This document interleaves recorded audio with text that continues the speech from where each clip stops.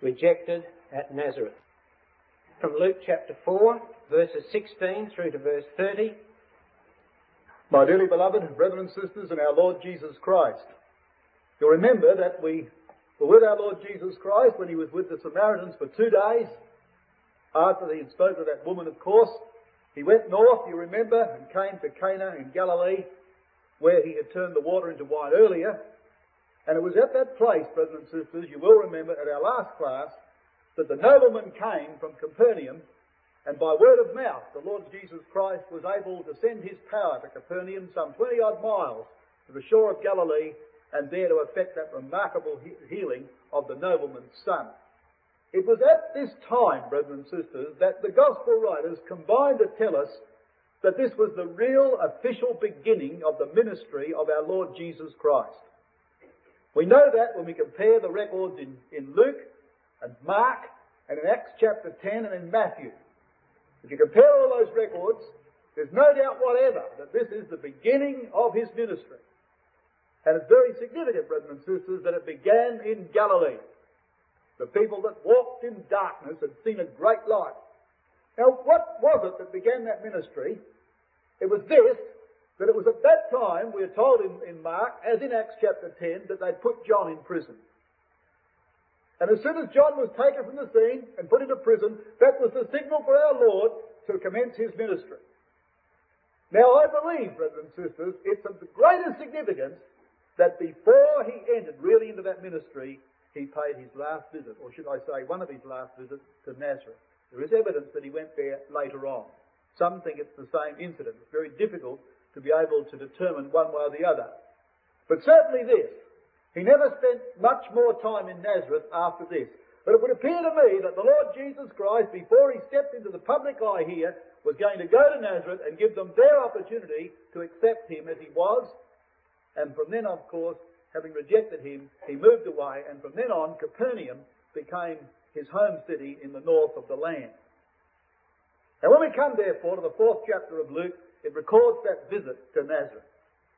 Verse 16. And he came to Nazareth, where he had been brought up. Now, you think about that, brothers and sisters, and I believe that we can make this record live if we can try and see what it was here that caused these people to reject our Lord Jesus Christ. Try and enter into their feelings without making their decision. You think about this. He'd been brought up in that little village, and it was only a little village. Everybody would know everybody else. As we learn from Matthew 13, they knew all his brothers and his sisters, and his mother, and what they thought was his father. They knew all of them. And here he comes, back into that little village, after verse 15 tells us that he taught in their synagogues, being glorified of all. Now you imagine that. 30 years he is now, 30 years of age. They'd watched him grow up from babyhood. He was just another Nazarene. Although an extraordinary one. But he had done nothing to project himself in that place. It was not the time to do it. We'll see that in a moment. Quite a dramatic moment, really, because he had a signal from God to do that. He hadn't done that yet. And although he would have made a great impression upon the people, our Lord couldn't do anything else but that. He wouldn't have made any great claims. And he's coming back to his hometown, and the little village is abuzz with excitement because now he's returning back in an aura of greatness. The last time they saw him, brothers and sisters, we read in the record, he was subject to his mother and to Joseph. That's what the record says. So they had witnessed him subject to what they thought was his parents. Now he comes back in this aura of greatness. And it was the Sabbath day. And as was his custom, we read, he went into the synagogue on the Sabbath day and stood up to read. We learn from Jewish traditions, brothers and sisters, and they're fairly reliable, because the Jews, of course, wrote these things down, and the Jewish laws, which, of course, they inculcated their traditions into the law of Moses, are well documented. So we would know exactly what went on here. And our Lord would have been in that synagogue from the age of 5. Children were taken into the synagogue from 5 years of age. They would have seen him in that synagogue every Sabbath day, and his parents, or rather his mother and Joseph, would never have missed a Sabbath. You can rest assured upon that. Two people like that would not miss a Sabbath. He would be a regular attendant there every Sabbath, as his custom was. And for 25 years or more, he had been in that synagogue as a silent listener. Now, I believe we can be sure of that. I believe that it wasn't until this point that he stood up and said, "The Spirit of the Lord is upon me because he's done this to make me preach." And we can infer from that, brothers and sisters, until that time he had sat there in silence. And you can imagine, therefore, when he walked into that synagogue on that day, and now they know he's been preaching, and he stands up to read. One can only just imagine, and I try and do this. Can you just imagine our Lord Jesus Christ as he grew up into, say, from boyhood into teenage and on through into manhood, listening to the dribble you would have heard from that platform for 25 years? And putting up with that?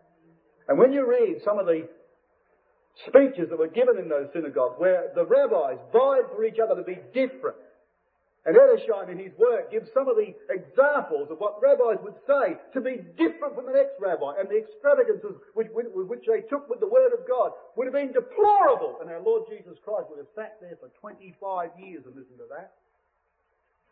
And now he's back. And everybody's watching him.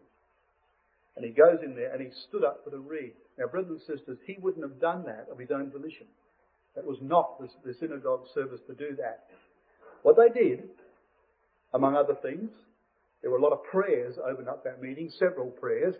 And then when it got to the reading, they used to take portions from the law and a portion from the prophets. And they had a lectionary. That is, they had a system of readings which was spread over the year. And each day of the year was like our daily meeting. They selected a portion of the law and a portion of the prophets to be read on the Sabbath days in the synagogue. And they were carefully selected for the days of the year. When it came to the reading of the prophet, the law rather, that would be read of men of official class. They still recognised in these days certain Levitical lines. And men from Levi only would read those laws, who were either Levites or priests. And there'd be 4 or 5 or maybe 6 of them would stand up in turn and read the law.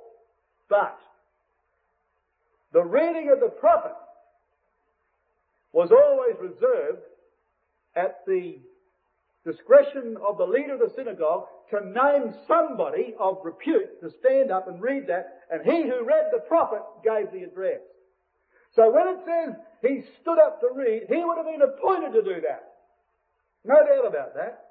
Our Lord didn't come in there to disrupt synagogue services in that way. He would have conformed to all the Jewish traditions, but he would have taken those traditions and he would have charged them with true meaning. Now you can imagine, all coming in, going through all the preliminaries of the prayers and the chants, and then coming to the prophets and the men that had been previously selected, all official men standing up there with their dignity on this seat or this platform, which was in the middle of the synagogue in some places, where they stood to read the law, and then it came the time for the reading of the prophet, and the leader of that synagogue, all eyes would be upon him. Who's he going to select? And they all know he's going to select. They couldn't select anybody else but this man. He almost picked himself. And you know, brothers and sisters, Edersheim in his work on Jewish tradition gives us a whole page, wished I'd have brought it with me to read it to you, on the qualifications which were necessary for anyone to be selected to read from the prophet. And you know, he had to be a man who was highly respected for his mental ability in the Word, and a man who was highly respected for his moral attributes. A man of repute was often given to one of the leading townsmen, and always to a visitor. If he was a visitor of repute, he got that job. Hence in Acts 13, when Paul was at Antioch, remember, they said, "Men and brethren, you can speak about the prophets." And Paul stood up. So Paul had gone to Antioch, and he was a man of repute. A man whose intellectual ability and moral capability were well renowned, and he got that job and stood up in those synagogues and spoke as well as he did. Our Lord Jesus Christ stood up to read. And then we have one of the most remarkable expressions you'll ever read in the Scriptures. there was delivered unto him the book of the prophet Isaiah. Now, why is that remarkable? Because actually, that is a phrase straight out of the Old Testament scripture. And where did you find it? Where else but in Isaiah? In Isaiah 29, brothers and sisters, here it is. And here's the clue to our chapter. They delivered unto him the book of the prophet Isaiah. Well, here it is. In Isaiah 29, what do we read? What a remarkable context this is. In verse 11 and 12 of Isaiah 29, the prophet says, "And the vision of all is become unto you as the words of a book that is sealed, which men deliver to one that is learned, saying, Read this, I pray thee. And he says, I cannot, for it is sealed." Here's the expression in Luke. "And the book is delivered to him that is not learned, saying, Read this, I pray thee. And he says, I'm not learned." And there's a remarkable passage of Scripture. "And they delivered unto him the book of the prophet Isaiah." Now here's the book delivered to two classes of people in the days of the prophet, brothers and sisters, and they couldn't read the book. It's delivered to a learned man. So they delivered the book to a learned man. They said, "Read this." And he says, "Me? I don't understand a word of it. I haven't got a clue." So they go to a fellow who's unlearned and they say, "Read that for us." And he says, "Hey, how would I understand it? I wouldn't have a clue." And they delivered unto him the book of the prophet Isaiah, and he found the place where it was written, and he read them, and he gave an exposition, brothers and sisters, that had everyone in that synagogue fascinated. And there's the difference. Now what's that chapter about, Isaiah 29? Well, in Isaiah 28 and 29, brothers and sisters, we have set before us the ignorance of Israel and Judah. Verse 1 of chapter 28. Here's the ignorance of Israel. As the prophet addresses them in chapter 28 and verse 1, "Woe to the crown of pride, to the drunkards of Ephraim, whose glorious beauty is a fading flower, which are on the head of the fat valleys of them that are overcome with wine." Which simply means this, that there was the torrent on top of the castle of Ahab, on his ivory palace, which he had built there, and there was a lovely fertile valley which looped away towards that hill, and then the hill went up and sat the castle on top, and there was the crown of pride, beautiful fertile valley, and there they were all drunk. And in verse 7, the prophet says they've erred through wine and through strong drink are out of the way.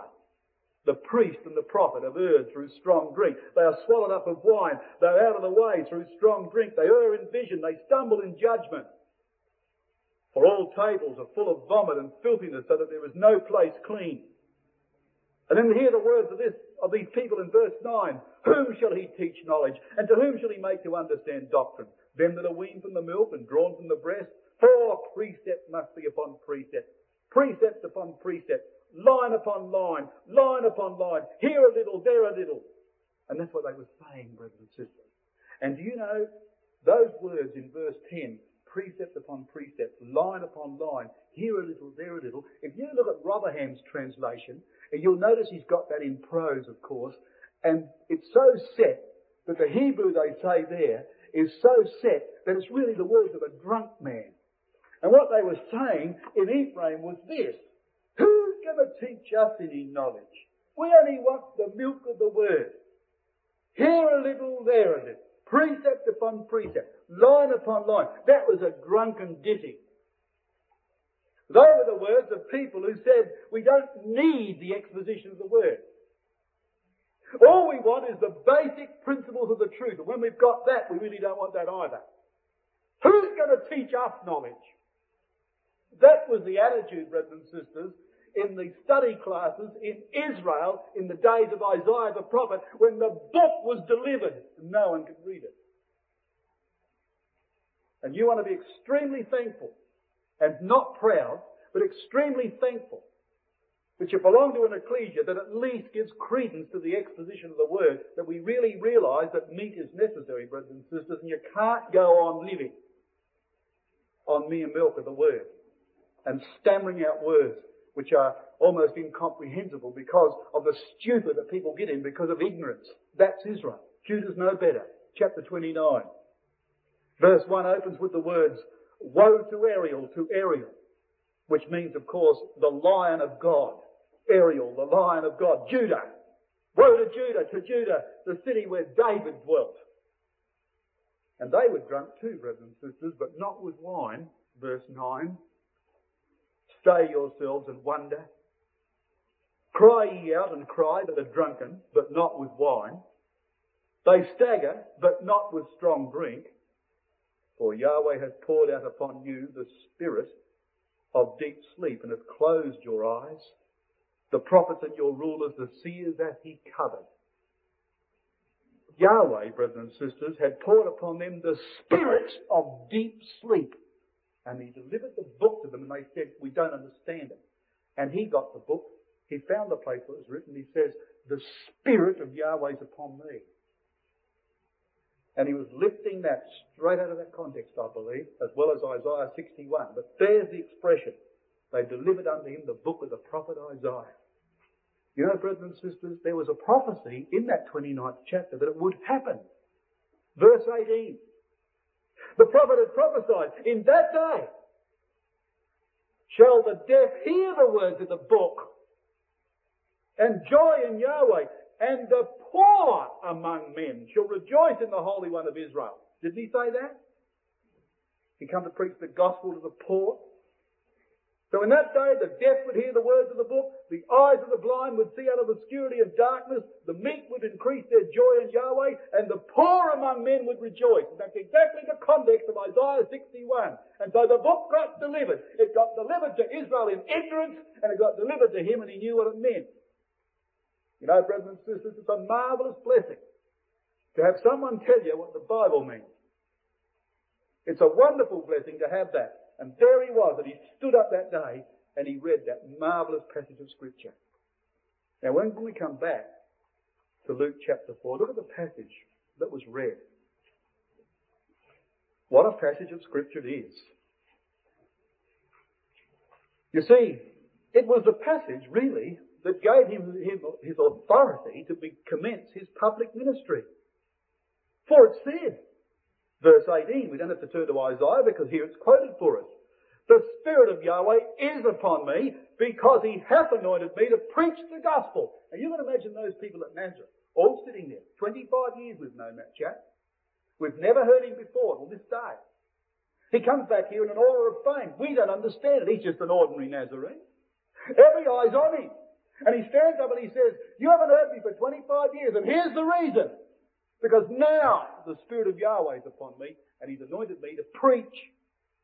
And I believe, brothers and sisters, when he read those words, there would have been, of course, a tremendous point to the ruler of the synagogue who thought that he had appointed the reader for the day. But Providence, brothers and sisters, appointed the reader for the day. Now here is something which is interesting. When we get a list of the readings set down by the Jewish traditions, Isaiah 61 was especially chosen for the Day of Atonement. Now that's interesting. More than interesting as we go through this chapter. Because although there's only tradition, internal evidence here, brothers and sisters, suggests it's correct. Why would that be selected for the Day of Atonement? Of course it would be selected for the Day of Atonement. Because you see, when you come back to Isaiah 61, where the words are a little bit more clearer and pointed to the Day of Atonement, this is what you read. Of course they'd select this for the Day of Atonement. What else? And if we were selecting something from the prophets, this is the one we would select with the Day of Atonement. Because we read here in Isaiah 61 and verse 1, the Spirit of the Lord Yahweh is upon me, because Yahweh hath anointed me to preach good tidings unto the meek. He hath sent me to bind up the brokenhearted and to proclaim liberty to the captives and the opening of the prison to them that are bound. To proclaim liberty? Come back to Leviticus 25, brothers and sisters, to the Day of Atonement. Now you look at a tie-up here.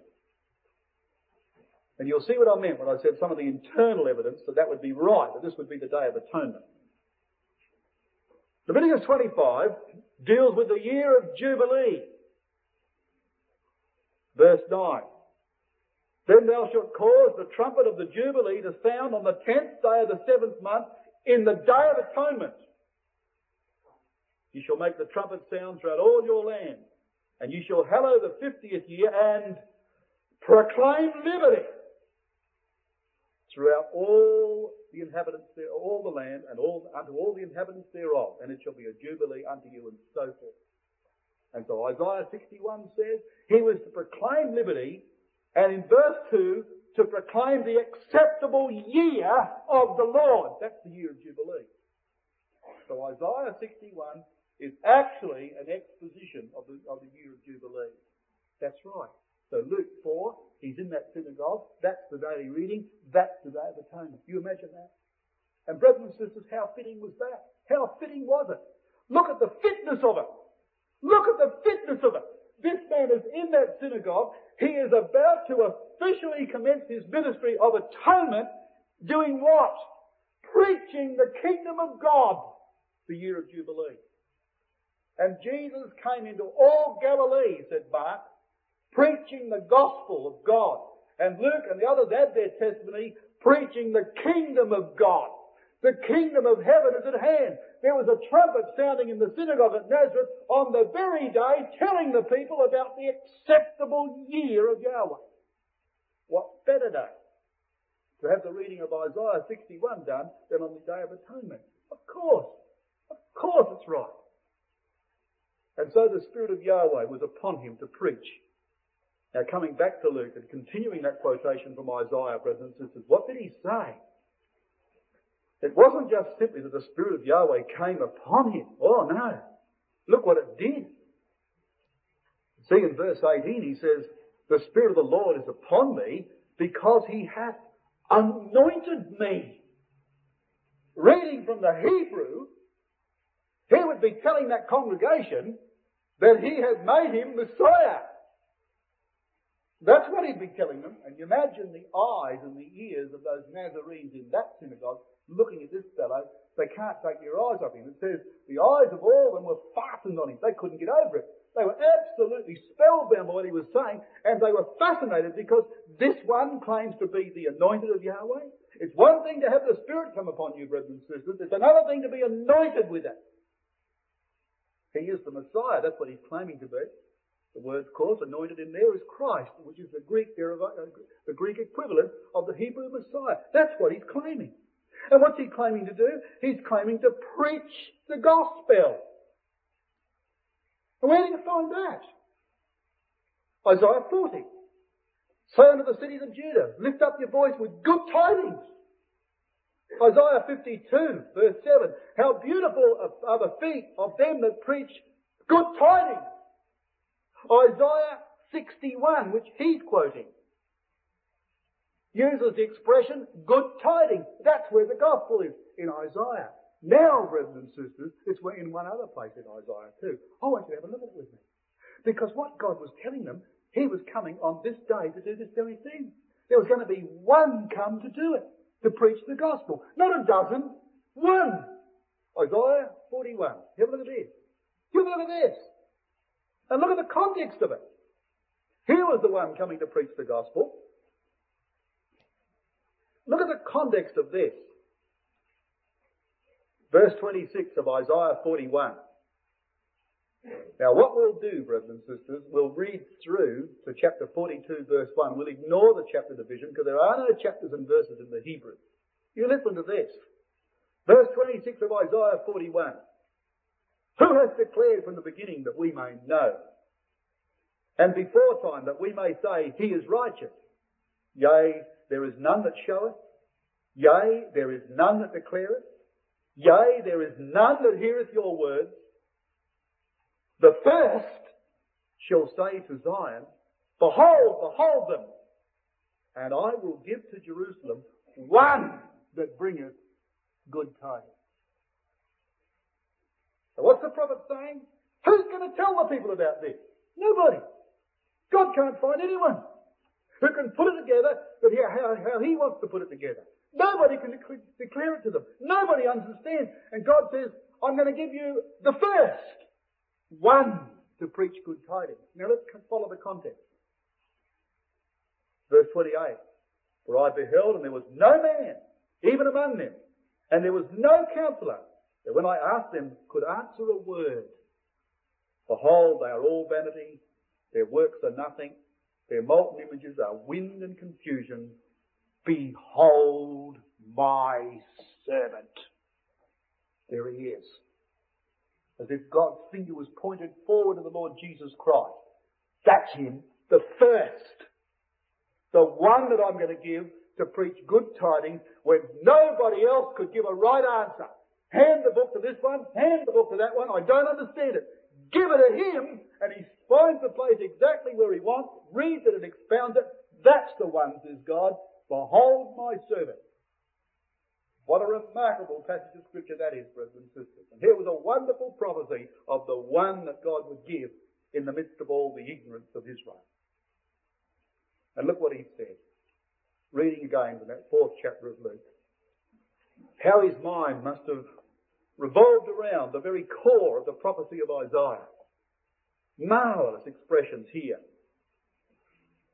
All right, so he's anointed to preach the gospel. He's here officially now on God's behalf, the one that was given to Zion. And God has sent him to preach the gospel to the poor. The word in the Greek, brothers and sisters, means to cringe as a beggar. One who cringes as a beggar. Not necessarily a person literally poor, although the vast majority would be such. We're not here to justify riches, brothers and sisters, but let's just say this. There would have been hordes of people in Israel who were poor and never knew it. There would have been stacks of people, broken-hearted, but didn't admit to it. There was all people blind and didn't know it. It's not a question of being poor or blind or broken-hearted, brothers and sisters, in the literal sense. It's a question of being those things in the spiritual sense. Being poor, knowing you're poor. That's the point of it. Poor in spirit, as Matthew puts it in the 5th chapter of the wonderful discourse on the Mount. That's what it means, brothers and sisters. Poor in spirit, who cringes as a beggar. Isaiah 66. One with an attitude like this. This is the poor that Jesus came to preach to, brothers and sisters. Isaiah 66 verses 1 and 2. Thus saith Yahweh, the heaven is my throne, and the earth is my footstool. Where is the house that ye will build unto me? And where is the place of my rest? For all those things hath mine hand made. And all these things have been, saith Yahweh. But to this man will I look, even to him that is poor and of a contrite spirit, and trembleth at my word. That's the ones to whom he came to preach the gospel to, brothers and sisters. And you know something? He stood up in the synagogue at Nazareth to announce that Yahweh had made him the Messiah to do that. Here was the public announcement that that ministry was beginning, and there was not in that synagogue one single poor person. Not one. Not one broken-hearted. Not one person blind. Not one person in that room was in need of God. Yet he stood there to make that announcement. That's how the Day of Atonement for Israel opened, brothers and sisters. It got no response at all. Incredible, isn't it? But there was the announcement. There was the offer. But nobody thought themselves poor enough to be in need. They may not have had much money. Some of them would have been abjectly poor. But in spirit, proud as punch. No way were they going to submit to that. They weren't going to be called poor. They didn't need that sort of thing in their life, and they didn't get it. He came to preach the gospel to the poor.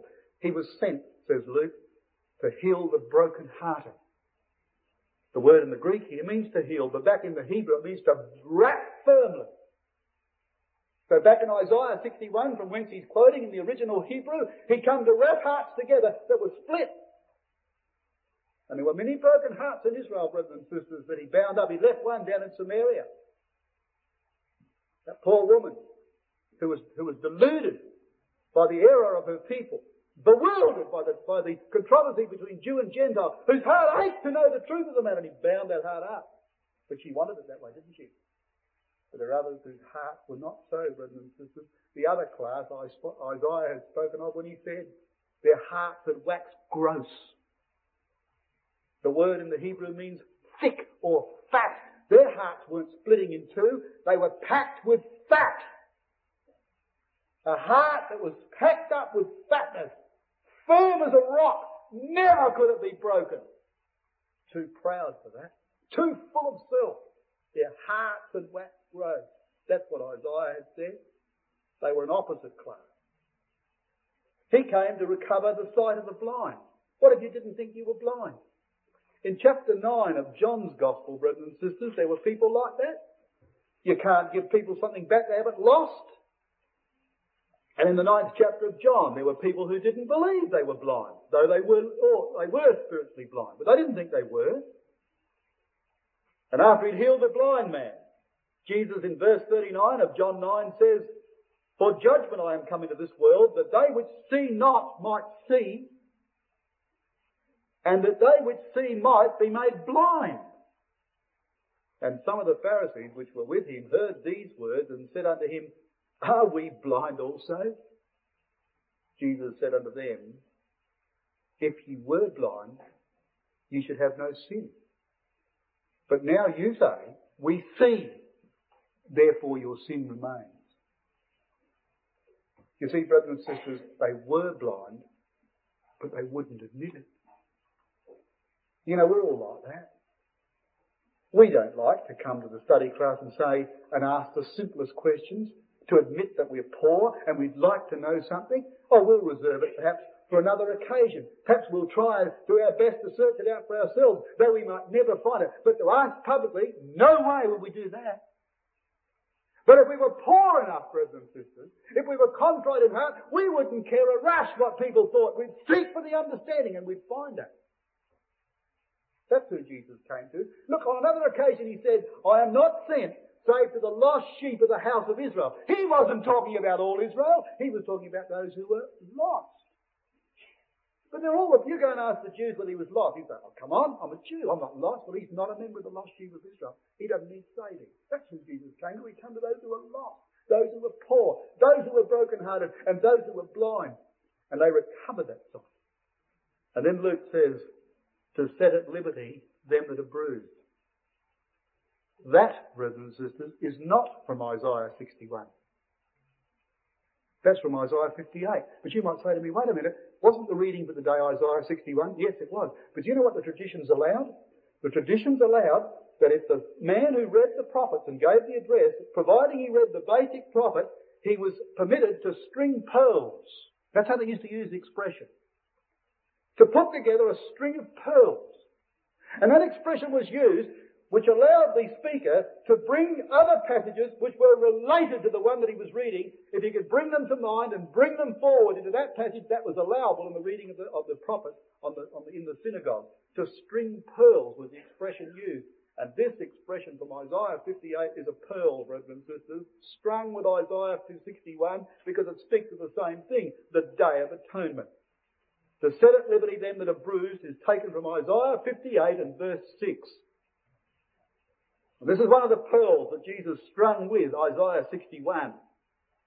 Is not this the fast that I have chosen? To loose the bands of wickedness, to undo the heavy burdens, and let the oppressor go free, and that ye break every yoke.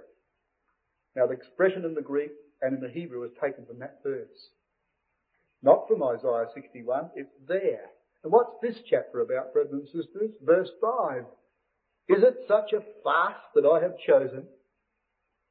A day for a man to afflict his soul? What day was that? What was the day that was chosen, brothers and sisters, for a man to afflict his soul? The Day of Atonement. Look at it, Leviticus 16. No wonder Jesus strung this one together. And as I say, there's internal evidence here that he kept to that tradition that day, being the Day of Atonement. Because look at this one. And bringing Isaiah 58 forward, which in turn quotes this passage, in Leviticus 16 and in verse 29, speaking of that great and terrible Day of Atonement, verse 29 of Isaiah 16, Leviticus 16 says, "And this shall be a statute forever unto you, that in the 7th month, on the 10th day of the month, ye shall afflict your souls. Isaiah 58. And to do no work at all, whether it be one of your own country or a stranger that sojourneth among you. For on that day shall the priest make an atonement for you to cleanse you, that ye may be clean from all your sins before Yahweh. It shall be a Sabbath of rest unto you, and ye shall afflict your souls. And as he stood up in that synagogue, brothers and sisters, those are the two things he was doing. He was calling upon them to afflict their souls, and at the same time offering them the opportunity to be clean from all their sin. That's what Isaiah 61 is talking about. And the Day of Atonement was not that men might come before God and with a mournful expression on their face endure that day as a miserable day in their life. That was not the reason at all. It was twofold, brothers and sisters. It was men might come before God and cringe like a beggar and say, I am in desperate need of your riches. That men might come and say, I am blind and I need you to come on my side. Broken-hearted and to bind me up. And when they realised that God had taken away from them that day all their sins and made them clean, they were free. Isaiah 61. They were then free, and joy was the result of that day, not remorse and depression. That's not what Isaiah said. That's not what God wanted. Undo the heavy burden. Clean from all your sins. Free indeed, as Jesus told them in another place in John's Gospel. That's what he's trying to tell them in that synagogue. And that was a marvellous day, brothers and sisters, that Day of Atonement. It surely was. And then, of course, in Luke chapter 4, the last sentence from Isaiah 61, to preach the acceptable year of the Lord. To preach the acceptable year of the Lord. Now we need to be careful about this, because it's absolutely beautiful. You see, the word acceptable in the Greek means approved or a delight. Something that God approves of and has delight in. Exactly the same word as verse 24. No prophet is accepted in his own country. They had no delight in the Lord Jesus Christ. Did not approve of him and had no delight in him. And he was there preaching the acceptable year of Yahweh. The year of Yahweh's delight and of his approval. Now, brothers and sisters, you put it together, on the Day of Atonement, they had to proclaim the year of liberty. So you see, the Day of Atonement was not singled out that should be separately a day of mournful remorse. Surely it was there to afflict their souls, but it was on that day that they proclaimed a year of God's delight. That day was charged with hope, if only they could see it. But they didn't see that at all. You know, in Isaiah 63, you'll find that year and a day principle, as it is in Isaiah 61, is contrasted. There is a day of atonement, but a year of jubilee. What a marvellous thing that is. Look at it in Isaiah 63. Verse 4. For the day of vengeance is in mine heart, and the year of my redeemed is come. That's the Day of Atonement, proclaiming the year of Jubilee. And if you want to know the principle of it, brothers and sisters, back to Psalm 30. Here's the principle, stated in very simple terms what that's all about. Isaiah 30 gives us the principle of the Day of Atonement and the year of Jubilee. Rather, Psalm 30 I'm talking of, not Isaiah. In Psalm 30. And we read in verse 5, for his anger endureth for a moment, in his favour is life. Weeping may endure for a night, but joy cometh in the morning. That's what it's all about. And so you see, brothers and sisters, they weren't two separate occasions. There was the Day of Atonement, but on that day there was the proclamation of liberty, and that's what he was trying to tell them in that synagogue. He was showing to them, brothers and sisters, that here was the opportunity to be clean from all their sins and to enjoy life eternal. If they would but see that they were poor, blind, miserable and naked, and come to grips with that fact and come to Him for help. That's how they had to afflict their souls, and then find joy and happiness in accepting the acceptable year of Yahweh. But no way were they going to do that. And when we read that He closed the book, He read those words to preach the acceptable year of Yahweh and closed the book. And you imagine them all waiting, spellbound, as He read that. Or they'd heard the words before, but I'll tell you something, brothers and sisters, never would they have heard them read like that. Never would they have heard them read like that. And their eyes would have been riveted on that book, and there would have been perfect emphasis in the right places. He hadn't yet given his exposition. It was a mere reading. But you can imagine the people spellbound, and they get into the middle of a sentence, and all of a sudden they hear the roll get rolled out. They look up, and he stopped. What stopped him? He's in the middle of a sentence. But he closed up the roll. He rolled up the scroll. It would make a considerable noise. And all their attention would be distracted. Their heads would shoot up. What's he stopped for? Because the next word says, the day of vengeance of our God. You see, the day of vengeance is not quite the same as the Day of Atonement. If we would accept the Day of Atonement, we won't be the subjects of the Day of Vengeance. That's to come. But you see, brothers and sisters, there was a sense in which the year of God's acceptance had come. The kingdom of heaven was among them. The personage who was to head that kingdom is there. He that hath the Son hath life. So that had come. In that sense, here was their opportunity. Look at the 2nd Corinthians chapter 6. Here's the same word for the acceptable year of Yahweh. This time it come in the sense that now is their opportunity to seize it. And stopping in the middle of a sentence, which said that the day of vengeance had not yet come. Here was there still their opportunity. And we read in verse 2 of 2 Corinthians 6. For he saith, I have heard thee in a time accepted. That's the same Greek word. And in the day of salvation have I succoured thee. Behold, now is the accepted time. Behold, now is the day of salvation. So there was an accepted time and a day of salvation. That's your combination again of the Day of Atonement and the year of Jubilee. And where's Paul quoting from? Isaiah 49. So there it is. Now is the acceptable time. All right, the year of Jubilee hasn't come, brothers and sisters, but if we're going to be approved and be made a delight in the kingdom, now's the day to do it. And the day of vengeance is yet future. But the day of salvation is here too. The day of atonement is here because the proclamation has been made. Those 2 days in effect have come. The day rather and the year. The day of atonement is here. This is their opportunity to be approved. But the day of vengeance is in the future. Now Luke says, when he had closed the book, he sat down. Brothers and sisters, he wouldn't have resumed his normal seat. He sat down.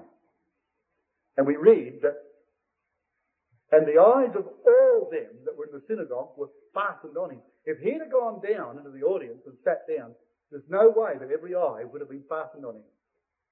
He'd have been on a common level. It would have been difficult to see him in the crowd. There was a raised platform where the prophets were read. And the exposition was always given by the man being seated. As Jesus told them, they sit in Moses' seat. And the custom was taken from the book of Deuteronomy, where they all came and sat at the lawgiver's feet. And he they spread out before him, and he sat above them, over them and above them, and he taught them the law. They sat in Moses' seat. And you can imagine, as he sat down, and the eyes of every pair of eyes in that synagogue were fastened on him, says Luke. Fastened on him. They're absolutely fascinated. And he began to say unto them. Began. That's all Luke tells us. We don't know a thing that he said except this day is the scripture fulfilled in your ears.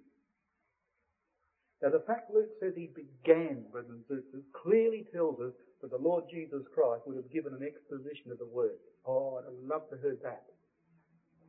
Luke doesn't tell us what it was. But he does tell us it happened. We know, however, the purpose of his talk. You see, Brian announced this evening that this would be rejected at Nazareth. So the whole thrust of my talk is that's around that theme.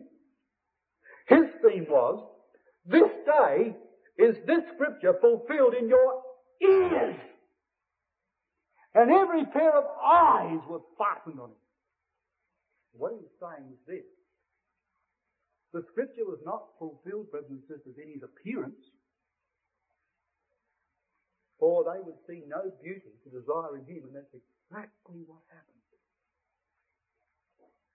And the longer their eyes were fastened on him, and their fascination passed into skepticism, they said, that's Joseph's son.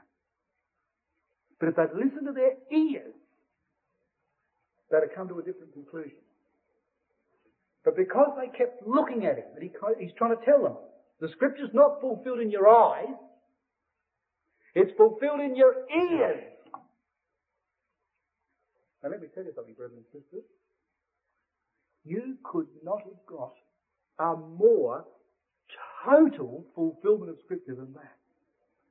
Now we might say that when Christ comes, this or that scripture is going to be fulfilled. And we might say that when that scripture is used before that time, then we have what we call an incipient or a partial fulfillment of it. That's true. You'd never get a greater, a more full fulfillment than this when he says, the Spirit of the Lord God is upon me because he has anointed me. In other words, Isaiah was actually telling us what Messiah was saying, and there he is saying it. It was like looking into a book, brothers and sisters, and reading a story, and then turning around and someone is acting it out right alongside you. And that's the one who's talking about. This day, this is fulfilled in your ears. They were listening to the voice of Isaiah. Who's speaking? The Spirit of the Lord Yahweh is upon me.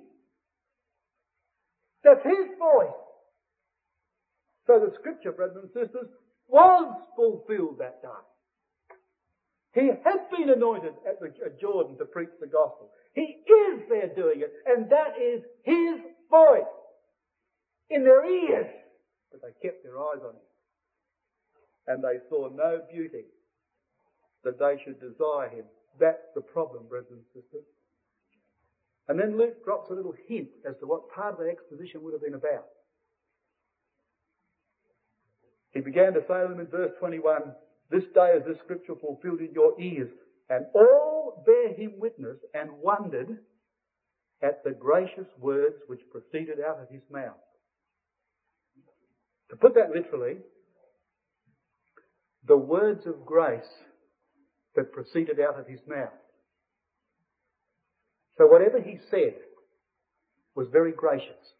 He didn't upbraid them on that occasion. His theme was not negative. He took a very positive theme. He came to preach the acceptable year of the Lord. He came to preach good tidings. So the speech in the synagogue at Nazareth, brothers and sisters, though he never got a single response, was positive, all positive. That does not mean to say that we only should preach positive things. I'm not saying that. The Lord was very negative on other occasions, but always with a positive motive, of course. But what I'm trying to tell you is this. That speech was all positive, and they accepted that. He didn't upbraid them then. He gave a beautiful exposition of the word, and words of grace poured out of his lips. Now, there's only one expression that I know in the whole Bible like that. Isaiah 45. I don't know of any expression that comes anywhere near it but this one. Isaiah 45, verse 1 says, my heart is inditing a good matter. I speak of the things which I have made touching the king. My tongue is the pen of a ready writer. Thou art fairer than the children of men. Grace is poured into thy lips. Psalm 45. Grace is poured into thy lips. Did I say Isaiah? Did I? Sorry about that. We'll read that again for you. Psalm 45 verses 1 and 2. My heart is inditing a good matter. I speak of the things which I have made touching the King. My tongue is the pen of a ready writer. Thou art fairer than the children of men. Grace is poured into thy lips. That's the closest expression you'll ever get, and that's what I believe he's alluding to. Now you see what happened. He's got Isaiah 61, hasn't he? He began. Now if he began by reading Isaiah 61 verse 1, he would have given an exposition of the chapter, wouldn't he? We read in Acts chapter 8 that when Philip went to the eunuch, and the eunuch was reading Isaiah 53, it says, and beginning of that scripture, he preached unto him the Lord Jesus Christ. He would have come to Isaiah 56 when it says, let not the eunuch say I'm a dry tree. So beginning at a place where he knows he's going to finish, that's what the scripture's trying to tell us. And Luke is the writer there. So there's Luke's method. So when Luke says he began, we would have understood from that he went through Isaiah 61. Now what's Psalm 45 about? It's a wedding, isn't it? You know that. It's about a wedding. Solomon's wedding with the daughter of Pharaoh. A marvellous wedding. Splendour. And his heart was inditing a good matter. It's a wedding theme. What's Isaiah 61 finish with, brethren and sisters? A wedding theme. They wondered at the words of grace which poured out of his lips. And Isaiah 61 in verse 10, the chapter winds up with a wedding theme. Isaiah 61 and verse 10, I will greatly rejoice in Yahweh. My soul shall be joyful in my God, for he hath clothed me with the garments of salvation. He hath covered me with a robe of righteousness. As a bridegroom decketh himself with ornaments, and as a bride adorneth herself with her jewels. Isn't that wonderful? But you know something else? Do you know what the Jews did on Friday nights? Now this is a well-known tradition. On Friday night, they got ready to meet the Sabbath. They used to view the Sabbath as a visitor. So they dressed their houses up on Friday night to meet the Sabbath. And they dressed their houses up as a bride. And they saw the coming Sabbath as the bridegroom. That's what the Jews used to do. These people on that Sabbath day would have been there, their houses all decked with the ornaments of the bride. Decorated for the occasion. It's a wedding thing. And on that particular day, on the Day of Atonement, proclaiming the year of Jubilee, when everyone was going to go back to their inheritance, eventually. When families would be reunited. What a marvellous theme that was. One can only conjecture, I know, brothers and sisters, but with the little expressions that Luke dropped here and there, beginning at this scripture. Grace pouring from his lips, taking us back to Isaiah, Psalm 45 and the wedding theme there. Verse 10 of Isaiah 61. The practice of the Jews. There it all was. And what a marvellous thing it would have been to hear him give a talk about wedding. I don't think it would have been quite the ones that we hear quite often. It would have been a brilliant thing. Magnificently exposed by our Lord Jesus Christ. And he wove those pearls of Scripture together from Isaiah, particularly on that glorious wedding, which of course is yet to come. Now, you know, it's tragic. It says in verse 22 of Luke 4, you look at the verse, and in this verse, brothers and sisters, there's a change of mood. And you've got to be able to perceive it. It's not hard. Verse 22 of Luke 4 says, and all bare him witness and wondered at the words of grace which proceeded out of his mouth. And they said, is not this Joseph's son? Now, you've got to make a word picture of that to see what happened. When he'd finished his exposition, people with goggle eyes, they'd be like that, staring at him. They've never heard anything like it in all their life. They'd be tingling with the exposition of the word. And as they stared at him, Luke says, fastening their eyes on him with a fascination. Gradually, brothers and sisters, the words in their ears would go away and all they'd see with their eyes, but, that's Joseph's son! And they were gone. They didn't listen to him. And their eyes took over and they judged according to the sight of their eyes. They judged according to the flesh. And all they heard went out the window. And Luke keeps telling us it was all of them. Not one. They weren't a divided audience. They all fought together. They were all fascinated. And then skepticism took over. And they saw him as Joseph's son, so they thought. And they started to think things in their mind. And Jesus read their mind. As he always did. He knew what they were thinking. And this is what they were thinking. We know this, but what happened? They went something like this. They were staggered his exposition, thrilled with it. But they thought, well, yeah, but no, look, no, it couldn't. He's not Messiah because that's Joseph's son. And if he were Messiah, he'd prove his claim. He'd do something marvellous. He'd do a miracle. The Jews never wanted a miracle. Jesus said, you will surely say unto me, physician, heal yourself. See, he read their mind. And physician, heal yourself, brothers and sisters, was saying virtually, you'll say to me, demonstrate your power and prove your claim. And he knew exactly what they were thinking. And then he knew exactly why they were thinking it. You'll say to me, do what you did at Capernaum. You see, their minds were miles away from that exposition. They'd forgotten all of that Isaiah 61 or Psalm 45 or the wedding or whatever else he thought. The acceptable year of Yahweh. Forgot about it. They wanted a miracle. And they remembered he'd just been at Cana. He'd sent a power to Capernaum and they wanted that repeated. That's how the Jews think, brothers and sisters. No, he wasn't going to do it there. Later on we read concerning Nazareth, he could do no miracle there because of their unbelief. There wasn't enough faith in the whole of that village to produce one miracle. Not one could he do in that place. Because that's the way they thought. They would force him to do it, force him to prove his claim. Why didn't they listen with their ears and forget their eyes? Why didn't they close their eyes and think about what he was saying? But no, their eyes fastened on him, closed their ears, because they judged according to the sight of their eyes. And so Jesus said, a prophet is not accepted in his own country. He answered a proverb with a proverb. They said, physician, heal yourself. Demonstrate your claim. Demonstrate it. He said, even if I did, you wouldn't accept me because I'm your own country. You wouldn't accept it then. And they wouldn't. But there are people who would. I'll tell you a truth, he said. There were many widows in Israel in the days of Elijah, when the heaven was shut up 3 years and 6 months, and great famine was throughout all the land. But under none of them was Elijah sent, save to Zarephath, a city of Zidon, unto a woman that was a widow. She'd listen. She did, brothers and sisters, you know. You take the point. She was a widow. She didn't have their advantages. She was a Gentile widow. What did she believe? You know what she believed? She believed the hearing of her ears. You know what she said?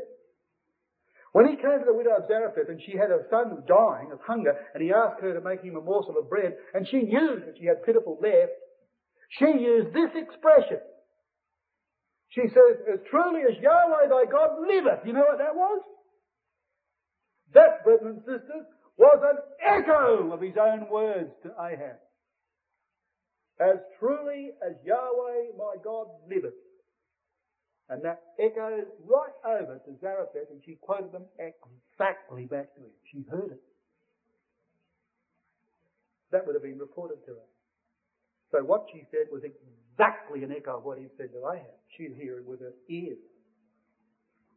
She didn't fasten her eyes on him and say, he's only got dressed in a goat skin or something. She listened.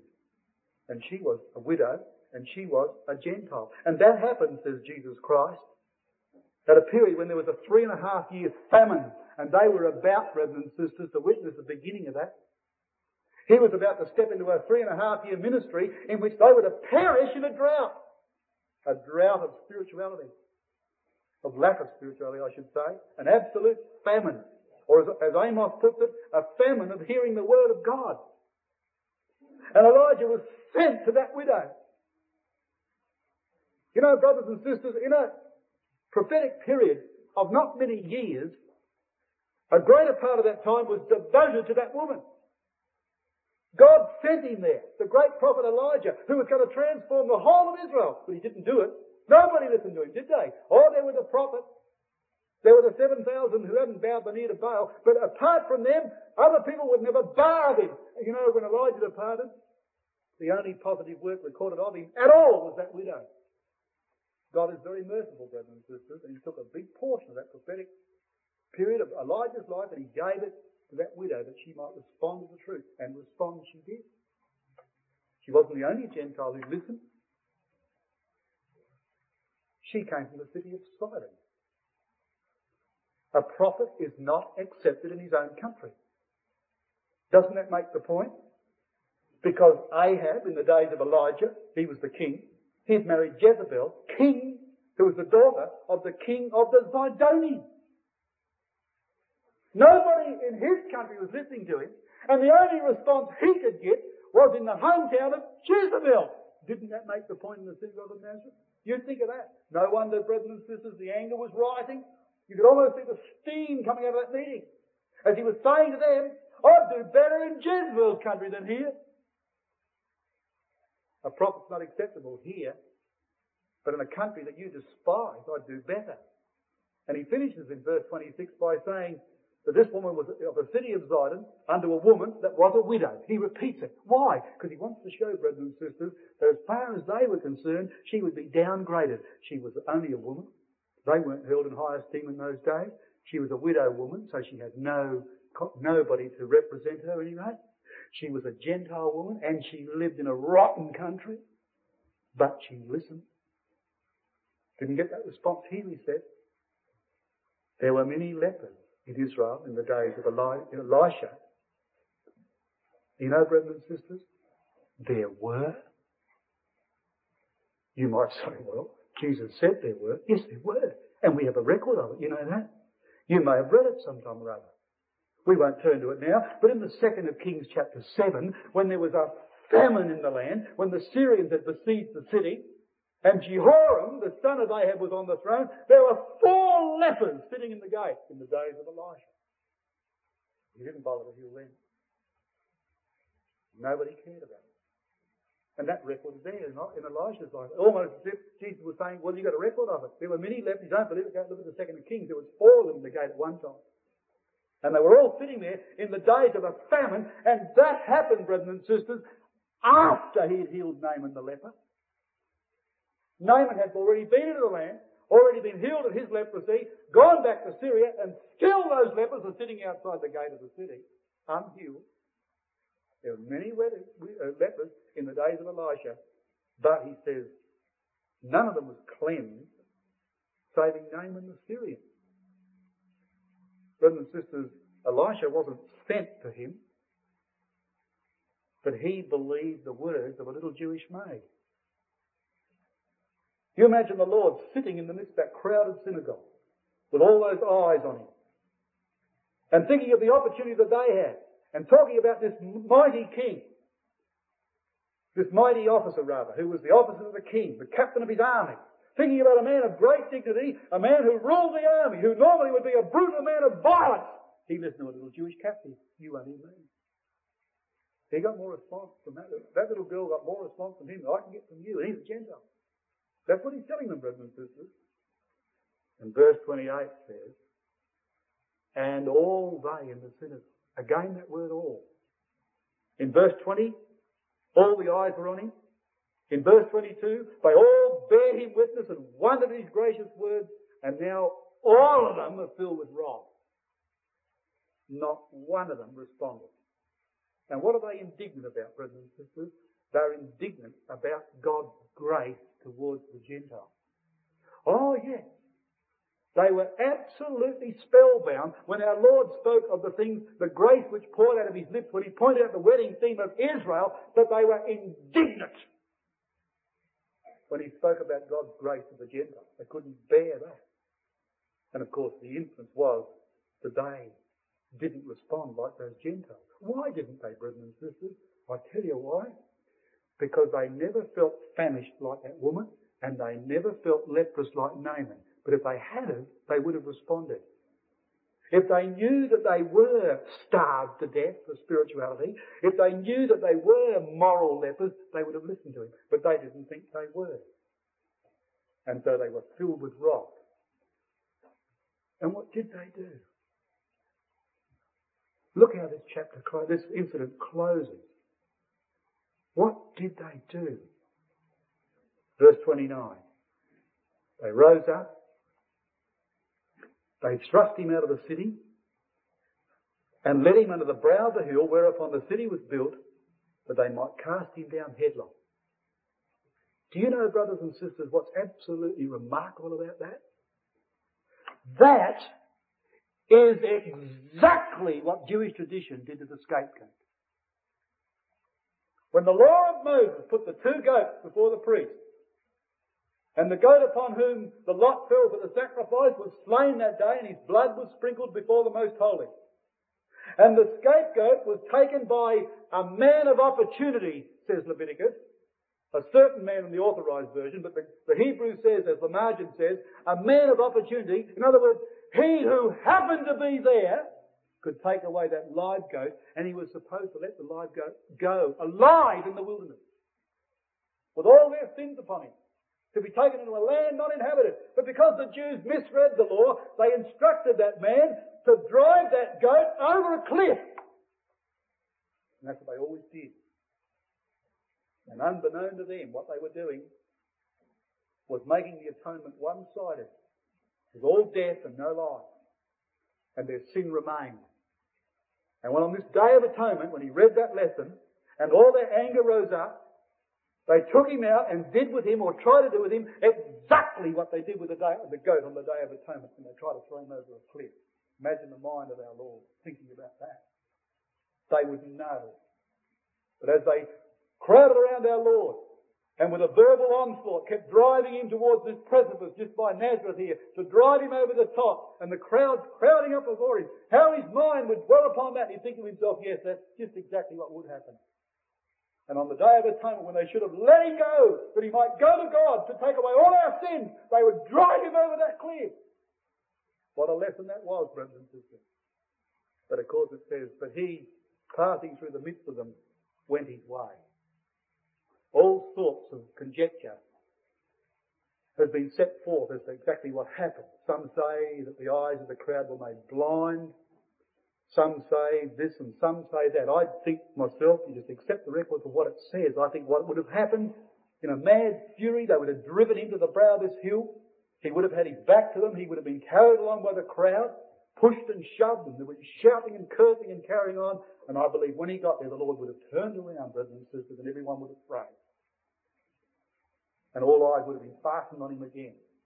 The Lord would look with a determined look back and walk straight through that crowd, and not a finger would move against him. Such was the bearing of our Lord. His hour had not yet come, brothers and sisters. And the Scripture says he went his way, which was not the way they were going.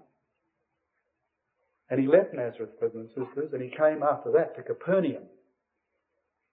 And he set up headquarters there, so much so that Matthew says later on, it was his own city. He'd given up Nazareth. They'd thrown away their opportunity, brothers and sisters, and they'd failed to listen to the gracious word which proceeded out of his mouth. They judged according to the sight of their eyes. What a great tragedy. And here we are in this place, brothers and sisters. The Day of Atonement is here. This is the day of not only of atonement when we afflict our souls, but it's the day of opportunity as well. It's the acceptable time for us to be accepted into the year of Jubilee. That's the wonderful words of grace that are poured forth from the lips of our Lord Jesus Christ for us. Let's not reject that, brothers and sisters. Let's not reject it. Let's accept that. And let's go with him, to be with him on that glorious day when there will be another great national Day of Atonement for all the world. And that trumpet will sound.